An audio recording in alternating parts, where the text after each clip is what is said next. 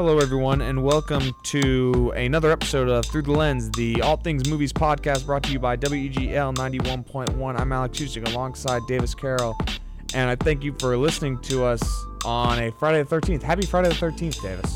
Is it really happy? Is it happy? I mean, I don't know. That's the thing people say when they celebrate and stuff, so I figured that was, something, I don't know. It's just, spooky Friday the 13th. Scary Friday the 13th. Yeah, yeah, I would agree with that one, I suppose. But anyway, as I said, this is All Things Movies podcast. If you've been listening for a long time, you know the format, you know the way we do things. So we're going to start things off with our world of pop culture. And Davis, a lot of things going on this past week. Obviously, we missed last week's episode, so we got 2 weeks worth of stuff going on. So why don't we start with some of the more breaking stuff before stuff we can debate about. So earlier this week, Scooby-Doo co-creator Ken Spears passed away at 82 years old. Other co-creator Joe Ruby passed away a few months prior in August. So just a quick rest in peace to two legends creating one of the greatest, I think, franchises. Is that the word? I mean, it's almost cartoon surpassed that. You can just say that. I mean, yeah, but it's like it's become so much more. It feels like it's a franchise now.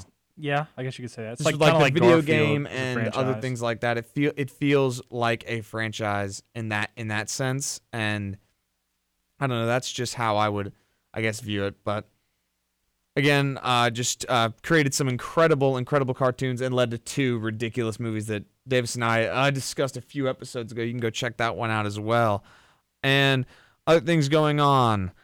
Oh boy, we got a good one. Pedro Pascal, Priyanka Chopra Jones, and Christian Slater, all starring in a Robert Rodriguez directed film set in the Sharkboy and Lavagirl universe. Davis, what are your thoughts?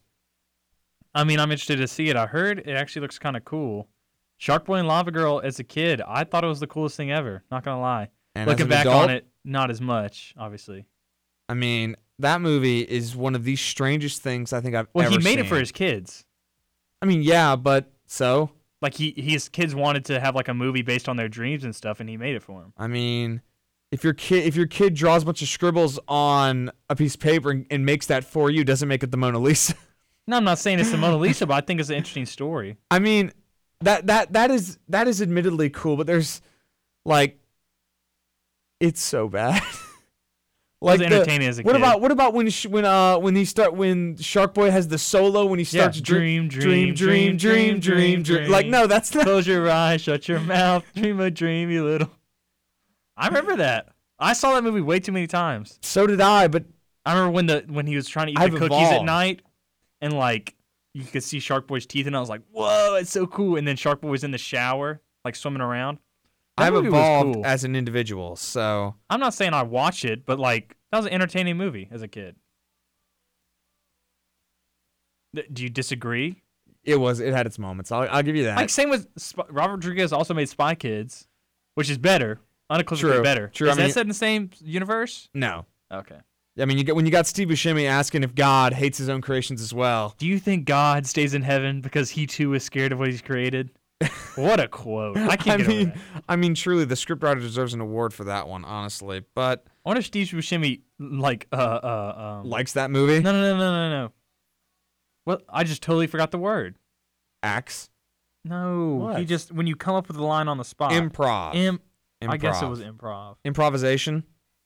It had to be improv. There's not another word. I'll think of it later. It might have been improv.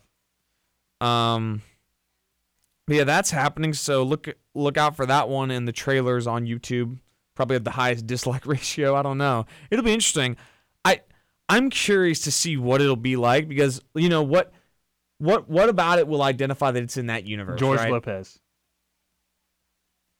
No, because they can't get Sharkboy. They can't get Lavagirl. Why can't they get?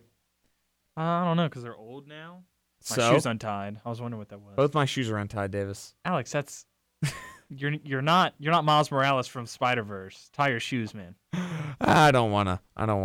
He tripped when he's about to jump off the building. Remember? I remember. He was like, "What's up, danger?" And he falls. I'm not jumping off any buildings anytime soon. I'd hope not, Alex. I hope not. I do not have the ability to do so. Anyway, on to some other things going on. Well, might as well get into it. Jared Leto's Joker will be looking different, road weary, and the Justice League Snyder Cut. What's this, Mad Max Road Warrior? No, like he's been warned by. He's a changed I understand individual. what it is. They just filmed 5 minutes of new footage for the movie. So what has he been doing? Jared Leto will get another tired? opportunity. I don't know. We'll see. I thought the Joker doesn't get tired. That's like his whole thing. Well, we will see. Whatever. But I mean, this is Jared Leto's, I think, last opportunity to try and because again, that's what this movie really is to me. Is it's Snyder's last opportunity to rally support for his film. He also showed this past week a picture of the concept art for the Martian Manhunter, who was supposed to make an appearance in the original Justice League before Joss Whedon was like, I don't know about that one. But he will be in the Snyder Cuts. That's exciting for anybody who grew up watching the original Justice League cartoon in the early 2000s. Martian Manhunter played a key role in that series in the beginning. And yeah, I mean, the Snyder Cut, it's piecing together. Trailer is rumored to be this Tuesday. New trailer. Davis, what are you excited? At least for the trailer, to get another look inside this film. I'm not big into trailers personally. Really? I like to go into things usually like I'll watch if it comes on TV, but I usually don't look up trailers. You're a better man than me. Because when the Justice League movie released their first trailer during Comic-Con before the year came out with Come Together as the song, I watched that about 20 times that day. And I got me so hyped for one of the worst movies. That's the issue there. Yes, I know. So the trailers usually look good. I know. They also nowadays spoil plot points, which I don't like. What about the thing is it will do that, but when it's a great trailer, it's like a when it's a great trailer. If it's so good that I have to watch it, I'll watch it. But if it's I guess the Justice League trailer, or even the Justice League trailer, the Dune trailer, I haven't even watched that. Doom? Oh, Dune. I know about Dune. I know Oscar Isaac's gonna be. I know Timothy Chalamet. I know they're in the desert and stuff, or space desert. I don't really feel the need to watch it personally. That's fair. Gives me more go into it more blind. I never watched the Uncut Gems trailer before I saw it. I just saw it always on TV, so there was no other option on that one. No other option on that one at all. But I mean, are you still excited for the movie? Have you heard any more stuff about it lately? Because I've heard things like Snyder's original plan was for Catwoman to be introduced and have that Batman and Catwoman had gotten married in the previous he's doing years. too much. That's too much. But then they would have reconciled in the third Justice League movie. Too much. I mean, but that's what Justice League is. I heard that he's getting Deathstroke back in it. That I'm happy about. It's Joe Manganiello, yes, who plays Flash Spider-Man. Thompson, of course. And I always remember the face he makes when Tobey Maguire blocks. He's like, Google the photo of it for me. I don't know. Do you remember one scene? Yes. Okay, because I just want to make sure I'm remembering it correctly as well, because it's just the sound he makes. It's just so funny because it's so over the top and ridiculous. Did you find a photo? Not of that, because it's facing the other way. I'd have to watch the video. Watch the video and then pause it on the moment if you can. But yeah, I don't know if that's doing too much though with the Catwoman thing. I think it is. Well, he's trying to make it a whole series into one movie, and that's his issue. No, but that wasn't one movie. It was going to be a whole 3-movie arc with individual things split up. Okay. It wasn't going to be you learn they're married, you learn they reconcile in one movie. It would have been a whole thing. The thing is, and that's what the Justice League was, and I think that's what Marvel has failed to do, in my opinion. Joe Manganiello's holding his hands up too high for this fight. Yeah, that's true.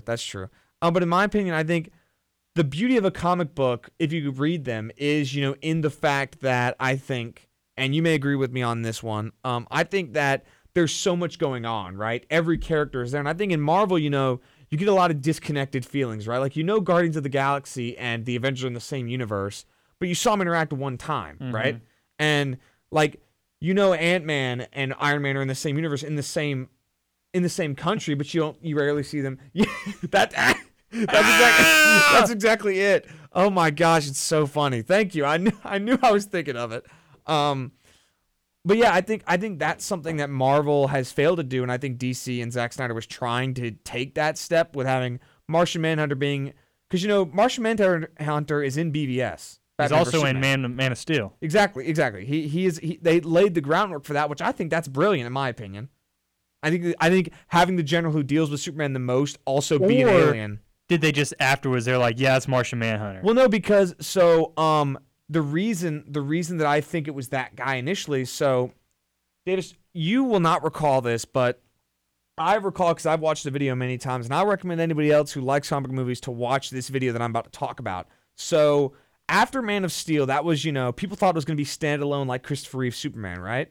You know what I'm talking about? Mm-hmm. Like, just Superman movie. And then they go to Comic-Con, and DC has a panel, and Zack Snyder's talking about this, he's talking about movies he's going to be doing in the future, and he's just talking about Man of Steel and talking about Superman, how much fun it was. And then he brings the guy who plays Harry that Lennox. general out. Yes, he brings him out to read the iconic line from Batman in the Dark Knight Returns graphic novel where he basically just says, I want you to know that I'm the one man who beat you. And it's this great speech, and he has Harry Lennox read it. Not because Harry Lennox has a great voice, but why would he just pick that guy, right? He clearly had, him in some sort of... Because also Harry Lennox is not a guy who's been in like every Zack Snyder movie. He's not like Michael Caine with Christopher Nolan, right? He's just showed up in the Man of Steel. Blacklist.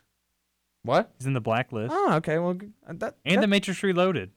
Really? I did not know that. But that, to me, is where I'm like, okay, maybe there's a reason for it. And that makes me think that there must have been a plan, because why have him come out and do it, Like, if you can get anybody, why not ask James Earl Jones to do it? Like, because, he's got the best voice in all of Hollywood, and we all know that, so. But he gets Harry Lennox to do it, and then, he takes a bigger role in Batman vs. Superman. In the main fight, he is there, like, commenting on what's happening, because, the military's, like, trying to be like, all right, what do we do? So I think that is very much a plan from the beginning. But speaking of Batman vs. Superman, Davis, I saw on Twitter today Iron Man 2 was trending, and not for the reason you think. People are having a debate on whether or not Iron Man 2 is better than Batman vs. Superman. What are your thoughts? Batman vs. Superman's better. I'll say it. And Iron Man 2 is okay, but I don't remember anything from it because it was kind of boring. You haven't seen the Ultimate Edition of Batman vs. Superman, have you? No. Well, I own it. Maybe I have. I don't know. Maybe I have. We should watch it. But I think I saw it in theaters. I was laughing a lot because there's so many dream sequences. The original Batman vs. Okay, yeah. Well, but you still like it better than Iron Man 2? I mean, Iron Man 2 has Sam Rockwell, so it does have a little bit. Yeah, but it also has Mickey Rourke Russian accents. So it also is just kind of boring. It is disconnected. It doesn't really feel like it knows what it wants to do. Yeah, I think that there is something going on with the film community where it's very fun to just hate on movies, and Batman vs. Superman has been that movie where people are like, hey, this movie's bad, but it's not as bad as this haha worst movie ever, Zack Snyder's stupid. Like, that was very much a thing, and that's very much the thing that's been going on. I mean, you have, obviously, everybody who said the Snyder Cut is not real, only for it to end up being real, apparently. But I think, Iron Man 2, it really is not that good of a movie to me at all. It has cool moments, like the scene in War Machine and Iron Man fight all the robot ones in, like, the circle. That's a cool scene. But that is one scene in a relatively ridiculous movie. Not to mention, so what it was trying to do is, so in the comic books, Iron Man is like a huge alcoholic. Like, it's a very big storyline for his character. And it's a great storyline because it's very in-depth. It has a lot of big moments, very serious. And in Iron Man 2, they try and somewhat capture that. But then it's just like, you don't really get that. You just get a sense that he's just a dumb party boy. Obviously, he realized that he's dying and he's just doing whatever. But, like, it's like almost too comedic for me when it really could have been a bit more serious. Would you agree with that? Yes. You think it could have been a bit... I just feel like Sam Rockwell is literally, his whole character is just a comedic character. That's true. I just feel like there were opportunities. He's pretty good, though. He's funny in it. He's good in everything he's in. That's established. Everything. Yes. Yeah. Yes. Jojo everything. Rabbit. Great. He got nominated for an Oscar for being George Bush in like 5 minutes of the movie Vice. Actually, so Sam Rockwell is the most underrated actor ever. Okay. That's a debate for another time. But I saw people that were claiming, is Iron Man 2 the worst MCU movie? I still think Thor: The Dark World is, but Thor: The Dark World's not that good. Yeah, I agree. I agree with that one. And finally, our last piece of pop culture news going on in the pop culture world before we get on to the great Sean Connery is George Lucas. His rumored plan for the sequel trilogy has come out. This is another plan. There's been a bunch of rumored plans, and I'm just going to read off some of the things that me and you can talk about it, and we'll just see what we think. So, other sequel trilogy plans: Darth Maul and his apprentice Talon were the villains. Luke reunites 500 to 100 Order 66 survivors and rebuilt the Jedi Order. Leia becomes Supreme Chancellor and the Chosen One. I mean, this is bare bones stuff, and it's difficult to evaluate 3 movies on that, but What are your thoughts reading that? Sounds interesting, but George Lucas actually had like a sequel planned way back in like the 90s and had people write books based off of them, I'm pretty sure. I think I've heard something about that as well. He had a plan. He was going to introduce the Emperor coming back in like the first movie, and then like way better than Disney did. But I think that sounds interesting. I'm not sure how good Darth Maul would have been as the villain, because I mean, like, the Emperor, you already know so much about him. Darth Maul, you know that he got cut in half. Unless you read like, but are you aware of Darth Maul's return in the Clone Wars? Yes. I'm aware of all that. But if you don't watch the Clone Wars, as I feel like a lot of like normie in quote unquote. Oh, no, I mean the casual fan is what you mean. The casual like viewer. the ones that just watch the movies, they're not going to go to watch the Clone Wars. They're not going to play all the games. They're not going to read all the books. I agree. They're not going to know that Darth Maul is actually alive. They're going to be like, wait, how's that? Wait, why does he have robot legs now? I don't know all this whole story. I guess that's kind of an air mystery to him. That'd be kind of cool. But like, Darth Maul's interesting, but also not that interesting. I would agree. It'd be, and especially because, like, again, you say the casual viewer, Darth Maul in The Phantom Menace was a pretty basic and porous villain, in my opinion. He looked cool. He had a cool fight, but he didn't say anything, and he really just kind of sat there. So that's fair. That is completely fair on your point. I also think, again, we've seen the whole reaction if Anakin's not the chosen one. Fans are not happy about that one already, and now if Leia had been the chosen one, that would have course corrected that one. And also, I think Luke reuniting the 50 to 100 Order 66 survivors doesn't really make any sense to me. Because, like, I get it, Empire's scary, but, like, after A New Hope, you really would have figured they would have showed up and been like, all right, y'all, we're ready. But I mean, well, some of them were like, wasn't Ahsoka Tano, what was her name? Ahsoka Tano, yeah. I was right. Whew, I was right. There you go. I haven't seen the Clone Wars in years. But what but like, it? She was out on the Outer Rim. She didn't even know about New Hope. She was alive during New Hope. She didn't even know about it. I mean, like yeah, but because they were in hiding. Okay, that is one where I'm like, yes, but the fact that there's 50 to 100 and none of them is where I'm like, okay. Like, it's like if you do a random poll of 100 people, you're gonna get one of those, individual answers that's unique, like Ahsoka. But if you get everybody to agree, not. I mean, you're gonna get people who are gonna be like Ahsoka, but you're not gonna get 100 people who are like, yes, we all thought the same thing. Because, like, I mean, there's no way to me that. But then again, I don't know. It's weird. It's odd to me because there's a lot of things that go on in the originals that get unquestioned, like Yoda just going off to some distant planet to leave everything behind because he believes it's his fault. But then it's like also, but they kind of need you to save the day. But I don't know. I'm not sure if it would have been better than what we got in the sequel trilogy, but that's a whole other set of podcasts for another day. Wouldn't you agree? So I have right here, like, George Lucas's original plans. It was that he was going to make it about the father, the children, the grandchildren. So, like, the original prequel's the father, the middle's the children, obviously, and the sequel would have been the grandchildren. So that would have been Anakin's grandchildren, being Luke and Leia's separate kids, being, like, kind of their names would have been Kira and Sam Skywalker. And along the way, they became Rey and Finn, who are obviously not the grandchildren of Anakin. Yeah, that much we know. And he said that Kira would have been a Jedi. She would have been a loner, hothead, gear-headed. And then Sam, the blaster, kind of like... And he didn't have Force power, so Han's son. And he would have had Luke be in a dark place, so J.J. Abrams, I guess Rian Johnson took that. I always thought that the people being angry about the Luke being in the dark place thing was a bit ridiculous. I thought it was cool. I agree. I like The Last Jedi. You're in a minority on that. I know. I think it's not as terrible as people say. I agree. I thought the subversions it made were actually decent. But it also has some moments where I'm still like, yeah, well, it sure does. As I said, that's and the hate on, what was her name, Rose? Yeah. Unjustified. Who cares? Like, why you hate on her so much? I would say it's okay to just like a character, and it's okay to dislike her character, but everything that happened after the fact is downright absurd. Well, I mean, like, yeah, you can dislike a character, like. No, but I probably have some random character I don't really like. I even feel like she wasn't that bad of a character. And how certain people reacted still was completely absurd. I mean, the levels that people went into harassing that actress for her character was absurd, and that much has been clear.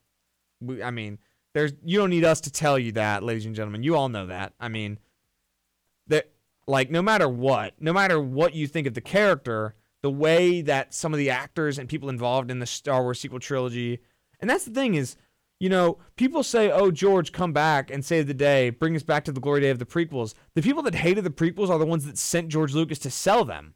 Let's be clear on something, ladies and gentlemen. George Lucas sold Star Wars in part because of the fact that A, it made him a lot of money, and B, he was quite frankly exhausted. And, he goes and he makes the prequels and he is eviscerated by everyone for, ruining his childhood, because these are people that were, 10 years old with The New Hope, being 35 years old, saying that George Lucas ruined their childhood with The Phantom Menace and Attack of the Clones. There's like a video, but there's like a documentary about that. Yep. No, I mean, it was that. And the fact that we are still at this point where people feel that they are allowed to just say whatever they want to whoever because they made a movie that they didn't like is absurd. I mean, yeah, they're just gatekeeping for it. I mean, it's so ridiculous because at the end of the day, it's a movie, Like, we're having a whole podcast about it, so I don't want to, go Rob Manfred and say it's just a piece of metal. No, but I mean, it's like you can't like Star Wars because you like the prequels. That's stupid. Exactly. If you can like Star Wars if you like the prequels, you like the sequels, you like the original. I don't care what you like, you're a Star Wars fan. They're movies. And the fact that some people take it to these extremes, in my opinion, is just absurd. That's the word I'm going to keep using because it is just that. Because what we saw with the sequel trilogy, what we saw with George Lucas' treatment during the prequels, I mean, it's absurd. And it's just ridiculous that is, a thing that's going to keep happening. And we saw it with Zack Snyder earlier. We mentioned it a bit. I mean, after he made Batman vs. Superman, I mean, it was absurd, the things that happened. I've used that word a lot lately. I need to find new words other than absurd. But anything else before we get on to the main event of the evening, Davis? George Lucas said the original trilogy the new trilogies are gonna be about the wills or the beings that like control the Force. Oh yeah, that thing is, there's been a lot of rumored ways he was gonna write it, and that is one that I've heard as well, actually. That and also like this one, there's also been like separate ones, a lot of potential ideas. He workshopped a lot of ideas in his head for a long time. He didn't write it. He didn't write. I don't think he's gonna write another one. Yeah, no, I mean, again, why would he want to? Yeah. Even if it was good, everybody's going to be, it's not as good as the original. Exactly, and that's what drove him away in the first place. But in another 20 years, we're going to have a new trilogy, I bet. Maybe 10. I don't know. We'll see what happens. But anyway, now, ladies and gentlemen, to the main event of the evening. Of course, you all know this already. Sean Connery, one of the greatest actors of any generation at this point, tragically passed away at the age of 90 on Halloween this year, October 31st, 2020. And I wanted to do an episode dedicated to some of his greatest roles because I don't know about you, Dave, but I grew up on a lot of movies that he was in. And I grew up on the Bond series, and I grew up on, watching The Rock, actually. It's hard to believe that I grew up on that insane movie, but I've been watching the movie a long time. And, I mean, he really is just one of the greatest actors, I think, of the last 50 years. And I don't think anybody would disagree with that. What do you think? Yeah, I mean, he was actually untrained. He's self-trained actor, which is pretty cool. You don't see that very often. That's true. You really don't. Especially one that gets to the heights that he really got to. He earned a lot of money because he was a really good actor. Yeah, I mean, he knocked out, every role, even when he was in bad movies, he was the best part of those bad movies. Even some of the more absurd ones that we watched a video on earlier of all of his movies. Like Zardone or whatever. Yeah, whatever. I can't. Yeah, where he has like a the strange a grenadier. What are they called? Like what are they called? Where Chewbacca wears one? Yeah, no, it's a grenadier. Yeah, is it a grenadier? Yeah, that doesn't sound right. I thought it was that, but we're trying to describe the costume in that movie. You haven't seen it, but that is one of the more absurd. It's not. A grenadier is like a soldier that has grenades. I knew that wasn't right. Oh, my bad. Chewbacca sash thing. That is the type of Google search we like to hear right there. I mean, that's really high quality. What are they called? A bandolier. There you go, bandolier. He has like bandoliers across both sides. He's wearing he's like wearing a diaper, and he's wearing a loincloth. It's very interesting. He has like a long braid. Yeah, that movie it just looks absurd. But we wanted to watch a couple of his movies over the past week, and I want to rank the movies, and then I want to rank his performance in those movies. What do you think, Davis? So I didn't watch them all, so we'll rank the ones that you've seen. I'll talk a bit about. So how about this? How about I start out with the two movies that I've seen that you haven't? And actually, it was only one, wasn't it? I saw a little bit of Goldfinger, but But I mean, yeah, you've seen, you know the James Bond Yes. there. So all right, so the first movie I want to talk about, Bond. yeah, James we'll talk Bond. about Goldfinger because Sean Connery's start in his career was in fact being James Bond, and James Bond is one of the most famous characters in the history of the planet. I mean, there is no character that is, more synonymous with spy movies. If you say the word Bond, most people will think James Bond without hesitation. That line, first said in Connery's first Bond film, Dr. No, has become one of the most iconic lines in the history of film. I mean, I'd say it's top 5 most iconic lines in history. Would you agree? I mean, yeah, that I'm your father. Yeah, I'm about to say. What's another one? Davis, You're tearing me apart from the room. That no, and you lost it. I would. You're tearing me apart. There's a Lisa part at the end. You're tearing me apart, Lisa. That was good. That was a good one. Really? You're better at it than me. Thank you. I can't do his voice. What's his name? Tommy Wiseau. You got to go like a monotone, but like it's weird. Anyway, well, he has like a vaguely Eastern, like a European accent. Yeah, I don't know. But we want to talk about Goldfinger first because that is universally considered the best Bond movie of Connery's era and the best Bond movie, I would say, of the 20th century because they didn't really uptick in quality until Daniel Craig came around. But Goldfinger is considered the premier Bond film. Like all Bond films have, grown out of that movie in some regard. It was, considered one of the most well put together movies.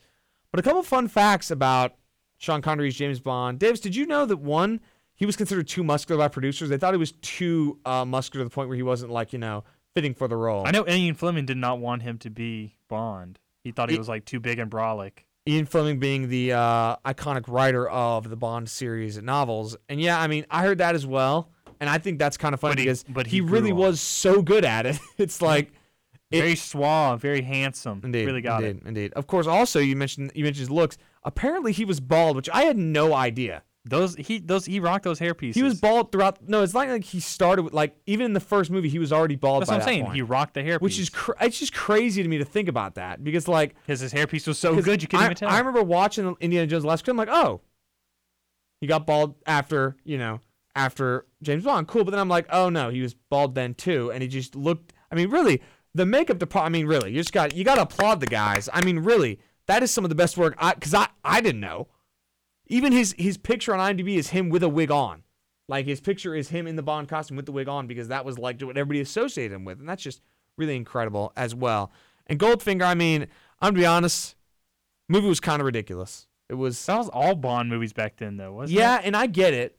But it's just, it's kind of, after you watch the Daniel Craig ones, you go back and watch those and the Roger Moore ones, and it's just the Roger Moore ones were the most ridiculous ones because that's, of course, anybody who knows Bond movies remembers the one where it was, I think it was just titled Octopussy. I mean, that is one of the, James Bond goes to space in one of them. And that one, I'm not even going off the title. It's just all weird movies, and they were absurd, and they became kind of caricatures, but Connery really mastered the blend of, absurd, funny, ridiculous action, but also being a good movie. And Goldfinger is the iconic one that everybody remembers. Everybody remembers the song. I mean, come on. How could you forget? I'm not going to try and sing it right here, ladies and gentlemen, because I'm not trying to hurt your ears. I wouldn't want to do that. Davis, don't you even think about singing it. Going to. Okay, just making sure. And I mean... Okay, I have a question real quick. Top 10... Who's the suavest actor of all time? George Clooney's up there. Sean Connery's up there. Connery as Bond is easily in the top 5. I mean... You could probably throw a Cary Grant in there, maybe. Not De Niro. But I say De Niro. I wouldn't say De Niro. I don't know. He can be kind of suave. Same with Michael Caine back in the day. Not seen any Michael Caine back in the day movies, so I can't. Humphrey Bogart too. Humphrey Bogart and Uh-oh. I'm really just struggling with the names today. He is. But Kurt Russell's kind of suave. That's fair. Davis, I want to bring up one more point before we move on from the Bond movies, because again, we have some other great movies from Connery. Bond is probably his most iconic because it's most famous, but I'm not sure if it's his best performance. I think we'll get into that a little bit later. But Davis, I think it cannot be understated how important he was because Bond movies are still going on, right? Like, we're still having Daniel Craig do his No Time to Die movie coming out in 2021. His last one. It is the last one.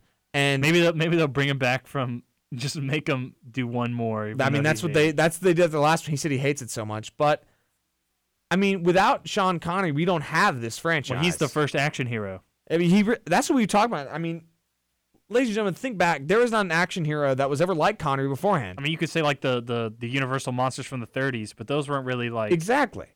They're not going on still. They keep trying. Exactly. And, like, Chaplin was the first movie star. I mean, if you could say same with Burt or... Kirk Douglas, you mean? No. Just keep going.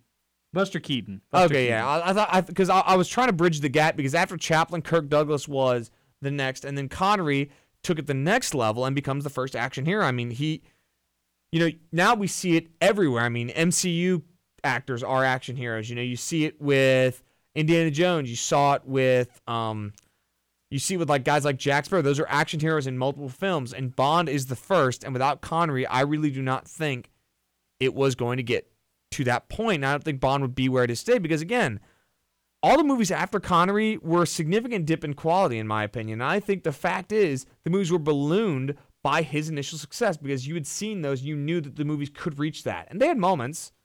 They certainly had moments that, were like Connery's. But up until Daniel Craig, we really hadn't seen that. And I'm going to be honest with you, Davis. I love Connery. He's an essential, but I got him as my second favorite Bond. He's my favorite Bond. Daniel Craig, to me, and those movies I grew up watching that version of Bond, really. Like, that was the one, I grew up with. I watched all the others as a kid, but, like, this one, I watched the next one as I grew up with him. And I just really liked those movies. So maybe that's part of it, but and again, it's very it's like 1A, 1B for me. But you got Connery number one? Yeah, Connery's, when I think of James Bond, I think of like the suave, everyman. And of course you think of the scene where it says Bond. Yeah, I mean, James Bond. I feel like he just kind of like, when I think of Bond, I think of Sean Connery. Daniel Craig's great. He's just more like too brawly for me. Brawl, like he brawls. Oh, okay. Like when I think of James Bond, he's like more hands off, kind of like, even in James Bond in the ones we were watching earlier, he's not really like that, but you get what I mean. That's fair. I think Sean Connery is more like the more suave kind of guy. That's fair. I would agree with that. I would agree, I guess. So yeah, 1A, 1B for me. But I think that's enough about James Bond series. So now I'm going to deal with one more movie that Davis has not had the privilege of watching yet. But I just want to talk about this for a second because it is part of Connery's sort of comeback to the action hero in the 90s. He kind of took a bit of... he never stopped acting, but he wasn't really ever capturing that Bond action hero status as much as he did in the late 90s, or in just the 90s overall. So this movie's called The Rock, directed by Michael Bay, and Connery plays a British agent who was arrested by the U.S. government and put in Alcatraz. So essentially, he is supposed to be James Bond. Like, he's not. And he's confirmed not to be, but like, I watched him, I'm like, wait a minute. Does he ever say his name in the movie? No, yeah, his name is like John Mason or whatever, but... What a lame name. But it could play into the theory that James Bond's just a code name. There we go, Davis. I prescribe to that theory. There we go. I honestly believe it as well, because that also fits the idea that he has multiple actors, because it's just, it's a character, or it's a code name, as you said. But yeah, he plays that character who escaped Alcatraz. He's got to break back in with Nicolas Cage to stop Ed Harris and a bunch of rogue Marines who are holding civilians hostage. It is an absurd movie. It is Michael Bay at his very best. And I say that because it's absurd, ridiculous, has a bunch of action shots and a bunch of explosions, lots of explosions. And I just want to read off a couple trivia related to Connery and about this movie. So this movie has 3 uncredited screenwriters, including Quentin Tarantino, Jonathan Hensley, and Aaron Sorkin. What's Jonathan Hensley? What did he make? Let me go look for a second. I actually didn't. You obviously know Aaron Sorkin from like the Social Network. What else did he make? He made he wrote on the show The West Wing. He also why am I blanking on stuff that Aaron Sorkin has written? I've seen a lot of the stuff that he's done. I don't know how I'm blanking on this one. I'm sorry. Made Molly's Game, A Few Good Men. Obviously, the Social Network. He made Steve Jobs, the one in 2015 made Moneyball. Okay, those are all. So, and I've got Hensley. He is a frequent collaborator of the action movies, making Jumanji, the one with Robin Williams, or writing for it, writing Die Hard with a Vengeance, and Armageddon. Oh my goodness. Interesting. So he's more like a Michael Bay. Yes, he very much fits the Michael Bay mold. But yeah, that I think is really a strange thing. And then of course, Sean Connery insisted on producers building him a cabin on the island of Alcatraz because he didn't want to make the commute from the island to the shore. And, of course, it was granted because he was, in fact, Sean Connery. My favorite piece of trivia from this movie, again, we will save the discussion for later because Davis has not seen the movie, so it'll just be me talking, so we don't want any of that. You can talk if you want. No, we got 3 other movies that we could both go back and forth on that we both have seen. So, and then this, ladies and gentlemen, there were tensions during the shooting between director Michael Bay and Walt Disney Studios executives who were supervising the production. And on the commentary track, Bay recalls a time when he was preparing to leave the set for a meeting with the executives and was approached by Connery in golfing attire. Connery, who also produced this movie, asked Bay where he was going. And when Bay explained that he had a meeting with the executives, Connery asked if he could accompany him. Bay complied, and when Bay arrived in the conference room, the executive's jaws dropped at the sight of Sean Connery behind him. According to Bay, Connery then stood up for him and insisted that he was doing a good job and should be left alone. The executives did not bother Bay for the rest of the shoot. So that is Sean Connery, who, we say he's one of the best actors ever. He was really sort of mythical to the point where he was such a big star that anything he was attached to after his career comeback in the late 80s and early 90s was really sort of this, everybody knew him and everybody knew who he was. He was one of the more recognizable actors on the planet. And I just think that was a really cool way to see his impact and on just the filming industry overall. But now, Davis, we in the movies we have seen. I'm going to let you take it away. Where do you want to start first? Want to start with the movie that launched his comeback? Sure. All right, so, Davis? That would be The Untouchables. I'm sorry. Davis, you good, man? I was reading something. I just really had a brain fart there. Oh, my goodness. The Untouchables being based on the real Untouchables, who were a crime-fighting group of Prohibition officers, basically you could say. I mean, yeah, that's a good summary. Busted up Al Capone, any other bootleggers that were trying to get illegal hooch into Chicago. You like that? I had some slang in there. There you go, Davis. There you go. It has a few characters based off real life. It has Elliot Ness, played by Kevin Costner, he's in the Cop Hall of Fame. Or the crime-fighting Hall of Fame, whatever you call it. Really? Yeah, cool. Who knew that they had a Hall of Fame for I could not say police, that I knew that. or private detectives are also allowed to be in there. Oh, wow. It also has Sean Connery's character's name is Jim Malone. Yeah. He has a real person named James F. Malone. He was another Prohibition cop. I'm not sure if he was part of the Untouchables because him and Elliot Ness never met in real life. And then De Niro plays Al Capone.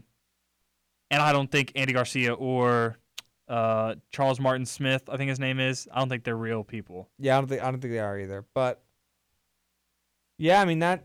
And Davis, I had seen this movie a bunch of times. You saw it for the first time. What did you think? I thought it was pretty good. Break it down for me. But it was a little cheesy at times. Like, I just it had cool moments and cool fighting scenes, and then Elliot Ness or Kevin Costner just say some cheesy line. Yeah.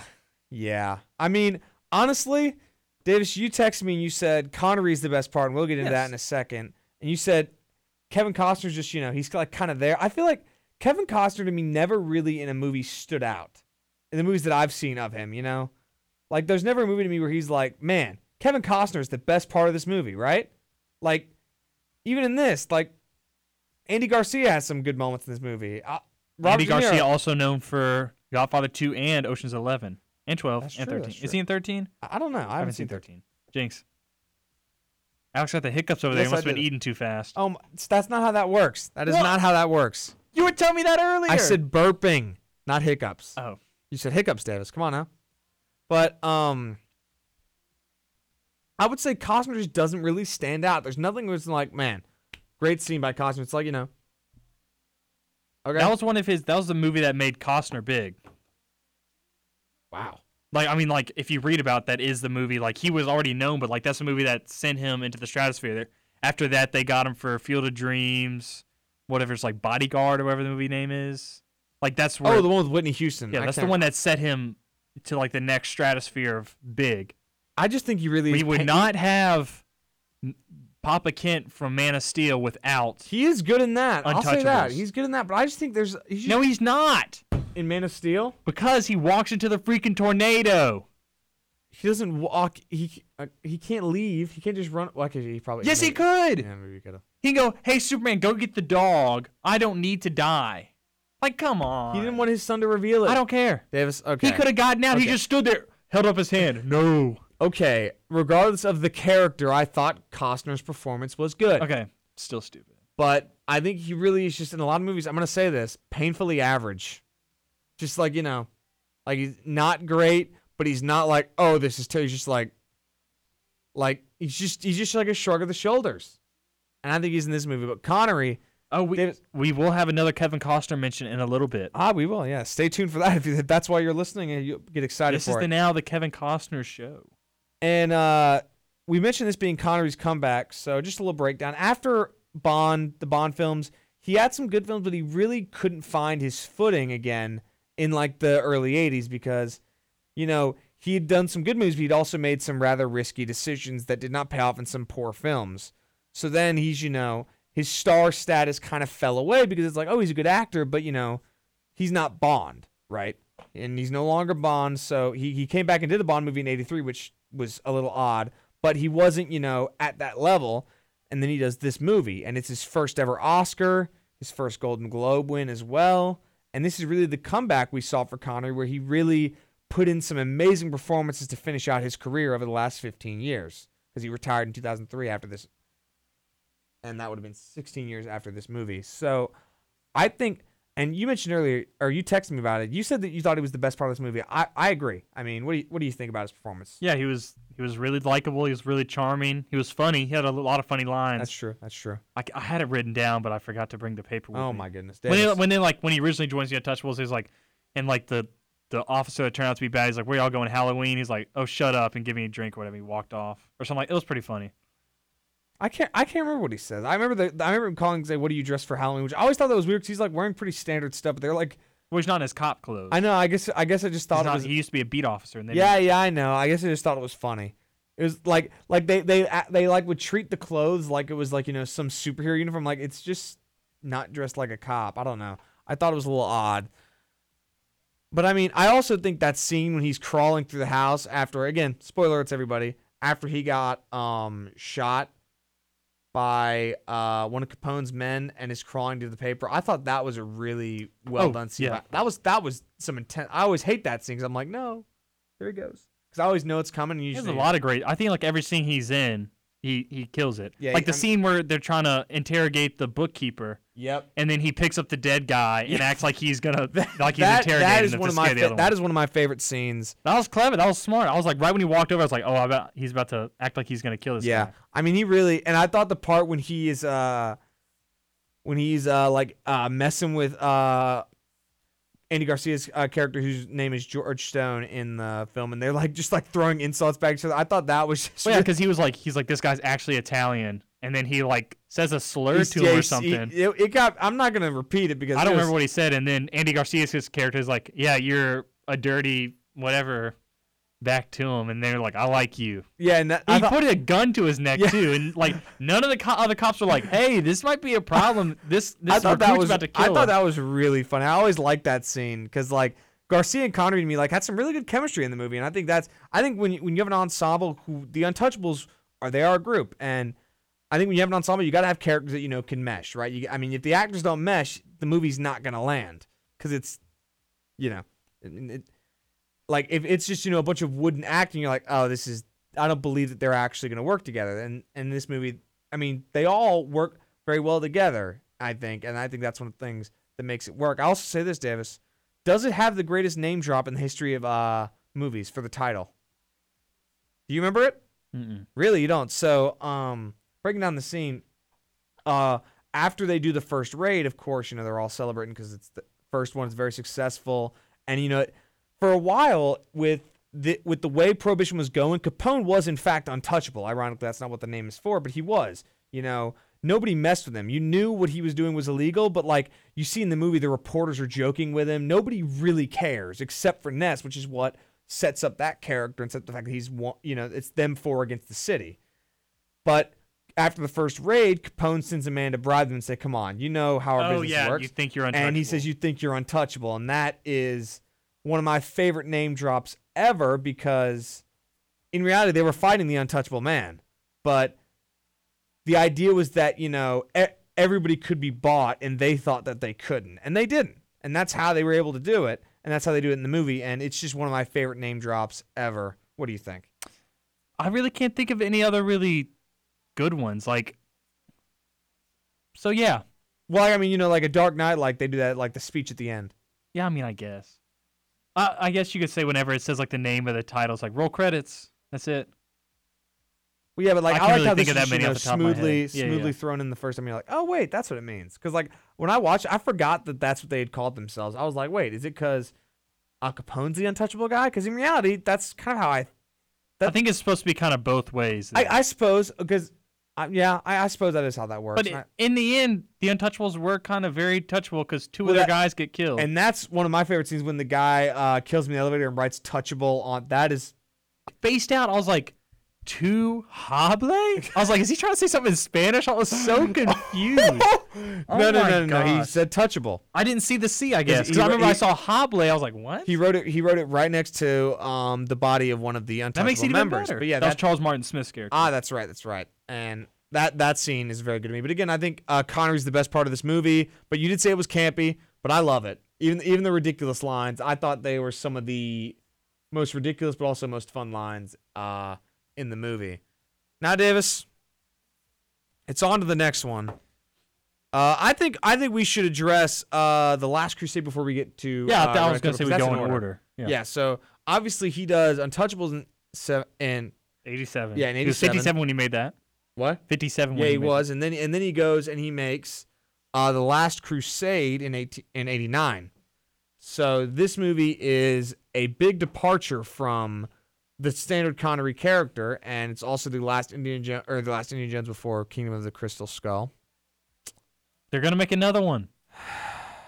Don't remind me, please. Look, Kingdom of the Crystal Skull is not as bad as you're making it out to be. It is not good, but it is not like I was saying. It is not the blight on movie making history like everybody treats it to be. Okay, so just like you were saying, listen. Just like you were saying over with the prequels, everyone's like, this makes the Star Wars legacy terrible. That's kind of how you're treating. Like you'll admit the prequels are not that good, but they're not that bad. Okay, Davis. Here's the reason that there is a problem, and I disagree with you on this, and we'll talk about this a bit before we get into Connery's role in The Last Crusade, but with Kingdom of the Crystal Skull, it stands alone as a bad Indiana Jones movie. Yeah, there is no other one. The other three the first are trilogy amazing. It's one of the best action trilogies ever, I think. I think it could be top 10 trilogies of all time. I'm not going to disagree with you I don't think I agree. And the only reason Kingdom of the Crystal Skull is getting this, like, it's actually entertaining is because it is Indiana Jones. It is connected to the original trilogy. Standalone, I don't think it really have any leg to stand on. I think the fact it doesn't. I think the reason the prequels are semi-tolerable is because it's redeemed by the third movie, somewhat, and not to mention Phantom Menace and Attack of the Clones are paired. They're both bad. Yes. So it's easier to deal with. But they them have both good being moments. Bad. Kingdom of the Crystal Skull to me is a bad movie by itself. It's also an unnecessary movie, which is why I'm not going to disagree with you. But it is entertaining. It's one of those bad movies that is still entertaining. I haven't seen it in so long. I may have to give it a shot. Last time I watched it, I was going to say thoroughly entertained, but I was not thoroughly entertained. It's still not a good movie. Like, you can still see the whole thing, but you just sit down and you just watch it. Like, the first three Indiana Jones, like, I'm all in. I love those adventure type of movies. I love swashbuckling. I love Uncharted the games. Probably my favorite game series. I can play those nonstop because, like, the history of it, the adventure of it, the swashbuckling. And Indiana Jones is all that smashed into one. That is the best movie version of that. Yeah. Kingdom of the Crystal Skull, it got to the supernatural, which the first three did too. But it went kind of past that to Alien. Yeah, it went the extra mile, and I think in that part it hurt it. Also, it cast Shia LaBeouf, who wasn't. I think if they had gone like with another religious artifact instead of the alien, it was actually not even like Crystal Skulls aren't a real thing; they're hoaxes. If you didn't know. Wait, I didn't know that people. Crystal Skulls are real, but it was like back in the early 1900s, like when all those like British explorers were going to like South America into the jungles. They found crystal skulls, but they actually just made them and they brought them back. They're worshiping this crystal skull, and there's 9 other crystal skulls still there. And if we find them all, something will happen. Not true. Made them. I had no idea that it had that kind of background to it. I mean, crystal skulls are a real thing. You can look them up. They Cool. reported found them in a cave that were inhabited by original natives, but it's not true. Like a farmer made them. Huh. Like the Lost City Yeah. of Z, you know that movie where it has Robert Pattinson. Yeah. That's like that. What is his name? That adventurer. I think he. Cortez? No. Oh, wait, no, you said 1900s. My bad. I was thinking No. way earlier. My mistake. I'm sorry. No, His name is. I goofed on that one. That's my bad. I was Percy thinking, Fawcett. Percy Fawcett. Okay, yeah. That name sounds familiar. He was one of the big ones. I don't think he was actually the one to bring him back. So, but still, the fact of the matter is they're fake. If they like, because we know they're fake. I guess it's not that big of a deal, really. But like, Holy Grail, the Ark, and the what were they? What type of? They were just like stones for like a Hindu thing. Oh, Diving into all kinds of lore in this episode, aren't we? yes, I love Indiana. Indiana Jones is probably top 5 favorite trilogies for me, or just favorite series. Nice. Back to the Future's probably in there too. Nice. We have to do an Indiana Jones episode later on in the year. I mean, it's a lot of material right there, I think, so. But the stones are called. I got to look it up real quick. I can't find it. Davis, I think The Sankara stones. I got it. all right. Davis has found it, ladies and gentlemen. But those are all those are interesting. Crystal Skull's boring, Yeah. but it still has some cool scenes. That's fair. Like That's old fair. Indiana Jones fighting and That's- still having to kind of maneuver with his old body. That's fair. That's fair. cool. But let's get on to the ending of the original trilogy. That is Indiana Jones and the Last Crusade. This is, again, one of Connery's most unique performances, I would say. This is 1989. He plays Indiana Jones' father, Henry Jones. And Davis, what did you think of this performance? Again, it's been a while since we've both seen this movie, but just, based on what you can remember about this film and about Connery's performance. Oh, I love it. I mean, he's great in this movie. He's hilarious. This is probably his funniest role ever. It's probably one of the funnier roles ever actually, I'm not going to say that. That's kind of a hot take.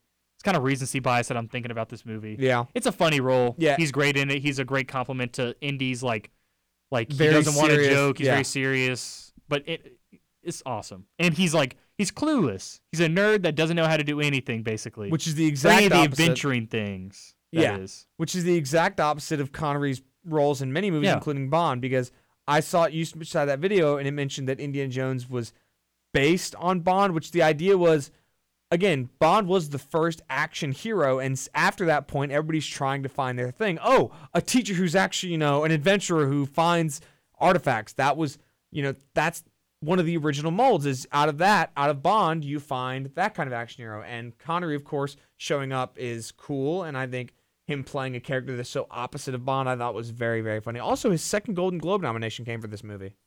Rightfully so. He's great in it. There's so many great scenes. Like when you think of Connery, you either think of Bond or you think of, I'd say, Last Crusade. For me personally. For me, I don't, just because I think the movies where he's more of the star. Yeah, I mean, I guess, but he's so funny and he's the most memorable thing from Last That's Crusade. true. That's true. And he has great moments with Harrison Ford with no prior experience with him. Indeed, a lot And of he was chemistry never between in those any two of the actors. movies. He was never even mentioned in the movies Yeah. until the third one. Yeah, He's and mentioned in the fourth one as well. George Lucas or Steven Spielberg tried to get him to come back for the fourth one. Or was Steven Spielberg make the fourth one? Yeah, he did. He tried to get him to come back, but he's like, no. Yeah, he tried to retired. make him He had overtime. retired for about 6 years at that point and decided he was done with acting. Which, again, the amount of movies he did, it's fair. Yeah. I mean, he was in a lot of films, so I get it, really, I do. And I think, this, again, just another great movie, another great performance about him. This is going to sound a little redundant to anybody listening to the show. We just say, Connery did this and he's great. Connery did that and he's great. That's the point, and that's the reason we're doing an episode dedicated to this man, because he really is one of the best actors of all time. Yeah, and he has some other movies that really underrated, like Murder on the Orient Express we were watching. Yeah, but I say the original instead, not the A Bridge Too Far, he's in that as well. He's a general in that one, I believe. He's in the original Robin Hood. That's why he showed up in the Prince of Thieves Prince one, of which is Thieves. the Kevin Costner there. yeah, Kevin Costner. Uh-oh. And I was watching this one. I actually really want to watch this movie now. The Man Who Would Be King. Supposed to be, it has a 99 or 97% on Rotten Tomatoes. Whoa. Has him and Michael Caine. Whoa, Where they're in big numbers. It's something. It looks really interesting. He's also in a lot of a movie called The Hill that looks really cool by Sidney Lumet. Yeah, something like that. He's a lot of good movies that really go under the radar. And I think another important thing is, as far as I've seen, and as far as I've heard as well from other people, he never really gave a bad performance.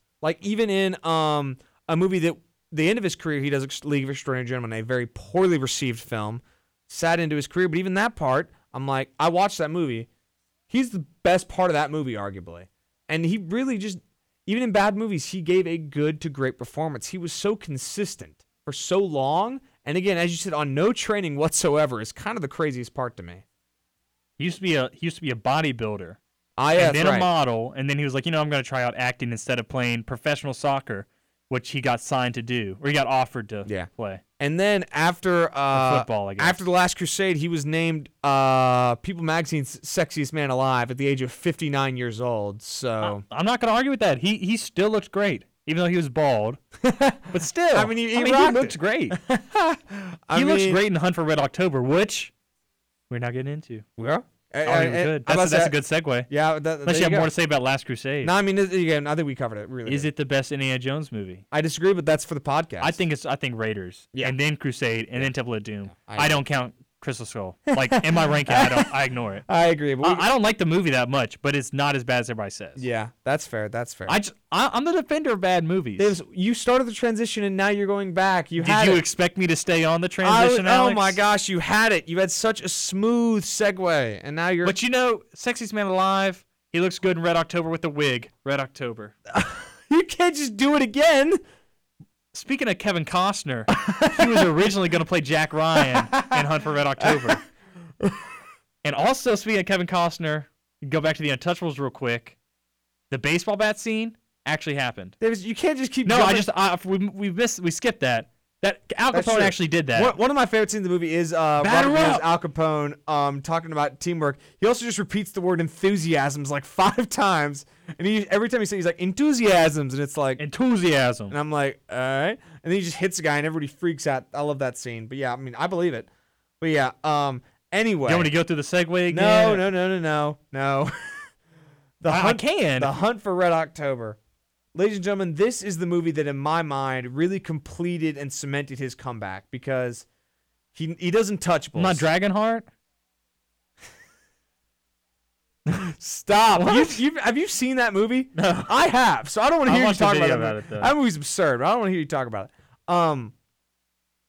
So this movie really cements Connery's comeback onto the main stage as a heavy-hitting actor.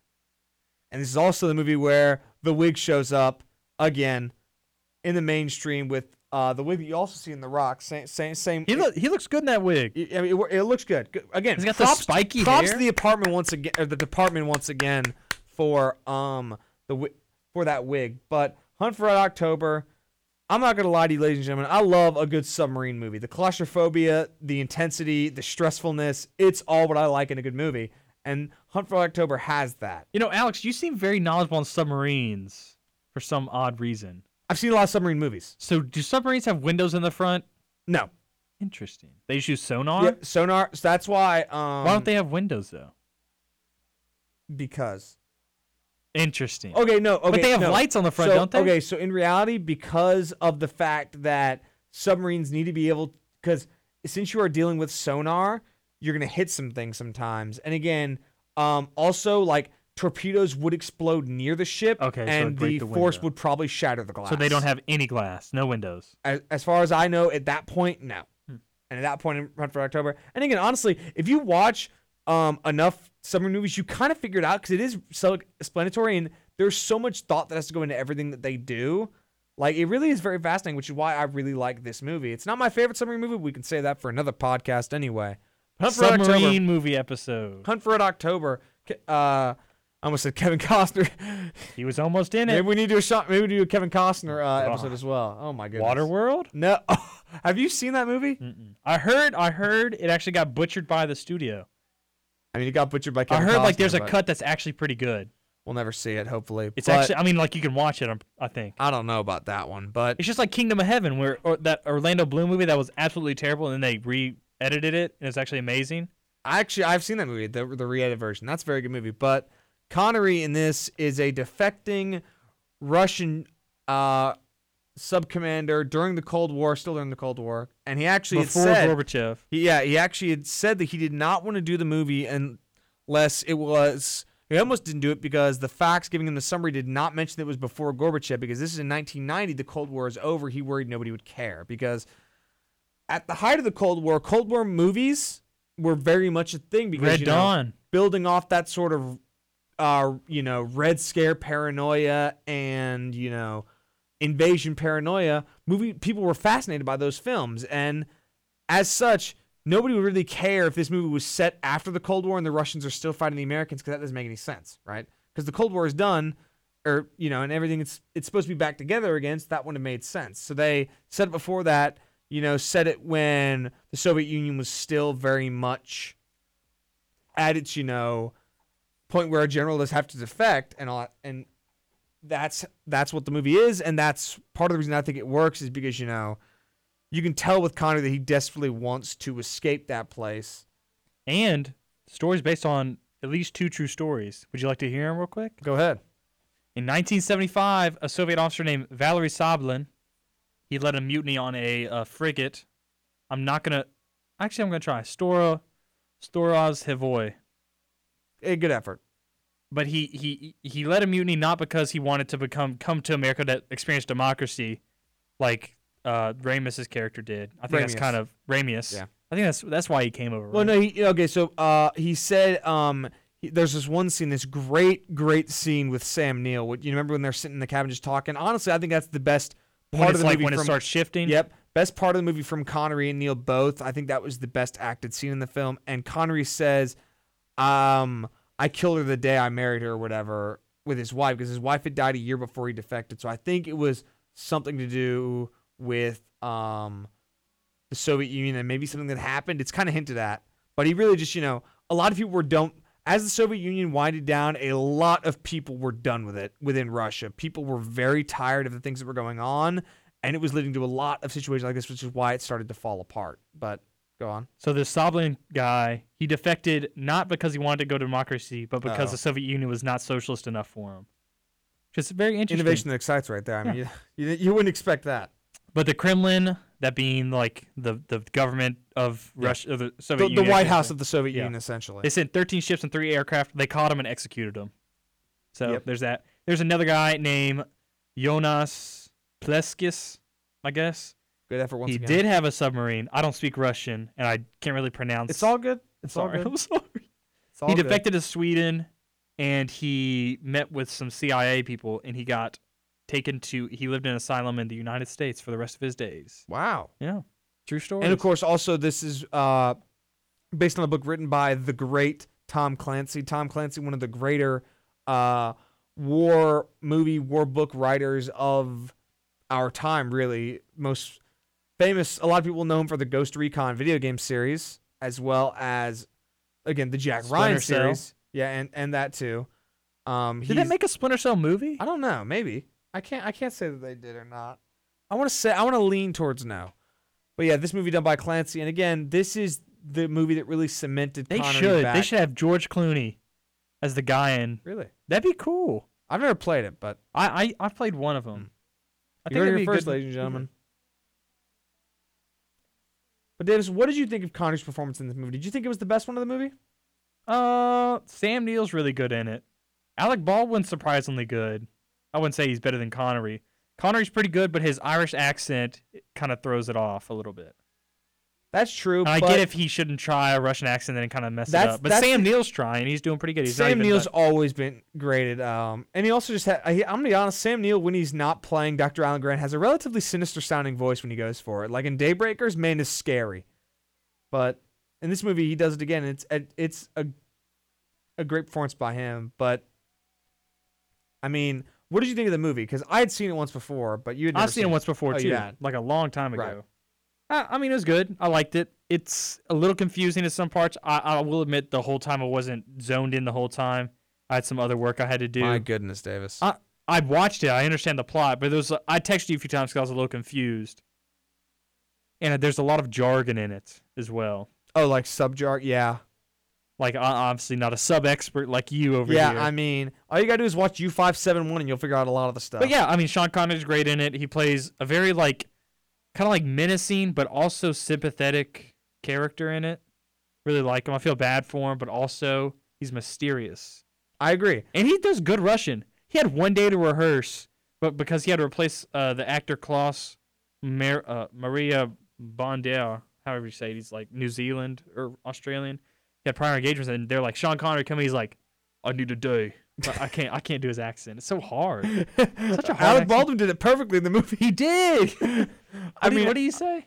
I can't. It was, They don't take kindly to criticism. Oh no! It was the fact that the bullets will like hit their stuff that'll be prone to damage if he shoots it because it was in the reactor area. So he was like, oh my gosh, I can't remember it, but it was like, no. Our memories are kind of failing us today. They are. I'm not gonna lie, but yeah, I mean, Connery, again, he can do that because he's one of the most consistent actors of our generation and of any generation. So really, he really showed it off in Dragonheart. You didn't see the movie. I think it's self-evident.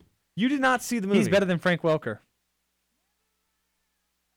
Did you really just say that? Well, I'm obviously kidding because I've never seen the movie. Yeah, but hey, best Sean Connery movie. My favorite is The Rock. Okay. The best is The Untouchables to me.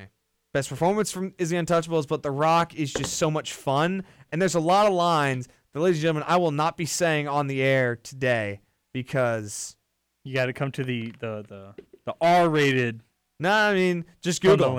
I'll tell you that. Just go ahead and search them. Be warned, do not search them with children under the age of 6 nearby. But there's a lot. Or do we don't care. Oh, but there's a lot of hilarious lines, pirate. Including a specific one he says to Nicolas Cage's character Stanley Goodspeed about losing. Davis, I'll show you the quote when we head out of here. But that movie's my favorite. How about you? My favorite's probably Last Crusade. Yeah. Best probably Untouchables. Hunt for Red October is good though. I'd put it up there. I mean, again, it's a very good movie, and first of all, it's a great cast movie. Wait, so many spoiler. Spoiler. They found Red October. They did. Which, by the way, I always thought it was funny. I'm watching the movie. I'm like, man, we're the USS Dallas, and the Soviet Union was out here naming subs after months where they led a revolution. Like, can we get That's cool. Why can't we get the USS July? Like, come on now. I feel like we probably have that. Probably. I don't know. But like, just USS Dallas, like, bro. I feel like there's probably like a USSR Petersburg or whatever back in the day. Petersburg? St. Petersburg, isn't that in Russia or is that somewhere else? That's it. That is in Russia. Why would it be the USS? I don't know. USSR St. Petersburg. Oh, I don't know what they're like. Ours is United States Service. Okay, yeah. Or United States Ship, whatever you want to call it. Okay. You only said USS, and I was like, I might have not said the R loud enough. I was like, that's uh-oh. But yeah, I was like, come on now, y'all. The USS Dallas is chasing the Red October. One was cool. One, I don't know about that one. But still. Any other final thoughts before we take out this episode? And rest in peace to the great Sean Connery. Indeed. And our thoughts and prayers go out to his family. Of course, very difficult time. But just want to do an episode dedicated to one of the greatest actors we've had the privilege of growing up watching. And thank you for some did not care about amazing... the accent that he did. Kept his Scottish accent. I was about to say he stuck with it, and I thought it worked out great. Because what did you say? There was a video, and this is one more testament to his great acting ability. He talked about how the character sounds is not important as long as the viewers can see how he feels through his acting, and he really does it in this You can movie. see emotions no matter the accent. So again, shout out to Sean Connery, one of the greatest actors of all time. Rest in peace.